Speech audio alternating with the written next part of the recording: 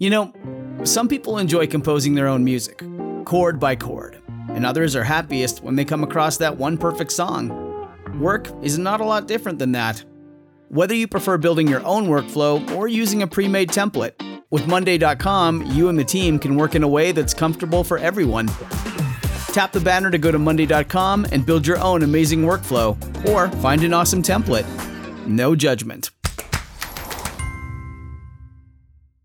Hey, it's Amy Newmark, and this week we're featuring stories from 3 of our 2019 best-selling books about positive thinking, cats, and angels.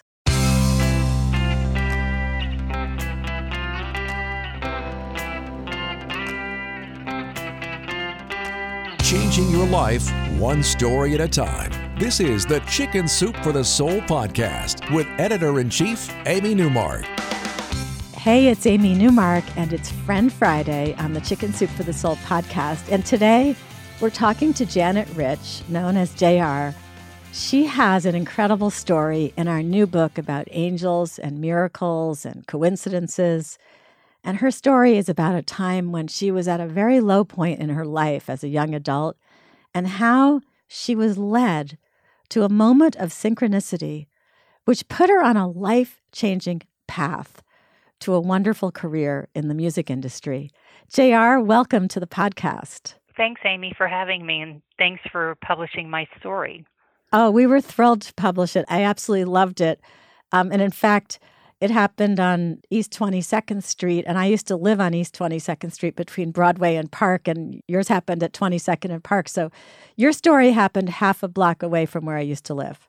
Oh, that's amazing. Yeah. So I know you're from a small town in Georgia, and I know that you started out as an aspiring actress, and you made your way to New York City, and then through the events described in your story, you ended up at Capitol Records, and you worked there for 28 years, and you became the senior vice president of the publicity department. And I just think this is the most incredible story. So let's start out by talking about your story, because it's such a great combination of answered prayer and redemption and kindness and self-help. It hits on so many of our favorite themes. So tell us the state that you were in before this amazing synchronicity happened. Well, my childhood was, unstable, and I barely finished high school, and I didn't have a college education, and I did want to be an actress, but I never had the confidence to really go to auditions. In Georgia, I was kind of a big fish in a small pond, and I could get parts based on people knowing me from acting class, but I moved to New York, went to one audition, just didn't have the confidence to go. I was in my late 20s, and I just was struggling to see any future for myself. Not having education, not knowing how to really do anything other than wait on tables. All my jobs had been manual labor, McDonald's and cleaning apartments and waiting on tables. And I was, involved with someone that wasn't available to me. And I just didn't see it getting better. I was also raised in the South and brought up in the church. And my mother she loved the things that Jesus said. Those were the only things she quoted. She liked all the love and forgiveness and faith. And so at a young age, I did have faith, but I had kind of lost it along the way. Not lost it, but just didn't feel connected to it. So in New York, I would go through these periods of depression, just really struggling. And there was one of these periods where I was just in bed for a day or two and not able to function.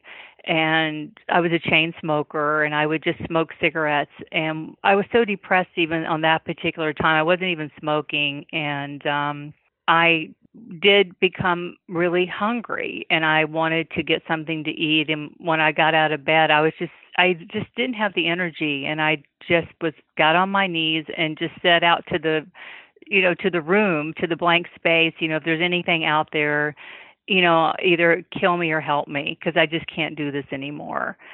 And it was raining, and I went to the local diner called Pete's, and I sat at the counter. I went there. I didn't even put my umbrella up. I was soaked when I got there. And I sat at the counter and ordered a sandwich. And you know how you get when I don't know if you've ever cried or grieved and everything you eat just, you can't swallow it. Yeah, I know exactly what you mean. Yes, you can't. You're just too choked up or something. And so I couldn't even eat the sandwich. And I got up to leave. And when I was leaving, I heard this voice inside of me, not like it was talking, not like a voice, but just intuition, this feeling of there was a man standing there. And it was obvious that he didn't have an umbrella and he was waiting for the rain to lessen. And being a Southerner, and we are trained to be polite, I just said, if you're not going very far, I'm happy to walk you.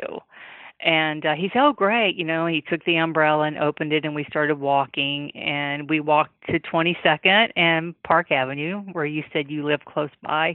And as we were walking, I said to him, what do you do? And he said, I'm a psychotherapist, and my specialty is dysfunctional families and codependency. And so he said, you ought to come up and talk to me. And he gave me his card, and I came home and I put it in the drawer, and I didn't look at it again for months until I would hit another bad spell and was opening the drawer to get cigarettes, and it was just in the drawer, and I could just see his name glowing, and it just this feeling, and I called him. And so I was maybe 29 years old, and just through a lot of hard work, I still talk to George. There have been years that we have not spoken, but now I'm back speaking to him every other week because I'm going through some things. But without his presence, without his help, it didn't happen overnight. Like, I started out in the music business making like less than $10 an hour, just cutting out clips from the newspaper. And I didn't have enough self-esteem. My boss would tell me to make a phone call, and I would become nervous. And I quit that entry-level job like 3 times because of my low self-esteem. I never felt like I was good enough to be in certain places. And so the therapy, just having this person in my life that could help me unravel so much of what was hurting me over time, helped me really claim a life for myself. I think it's incredible. And I know you said in your story that this psychoanalyst was so kind to you and charged you $40 a session when he should have been charging you $160 a session even back then. He asked me what I could afford. And honestly, I don't even think I could afford 40, but I didn't want to be cheap. And I said $40. Yeah. And he said, okay.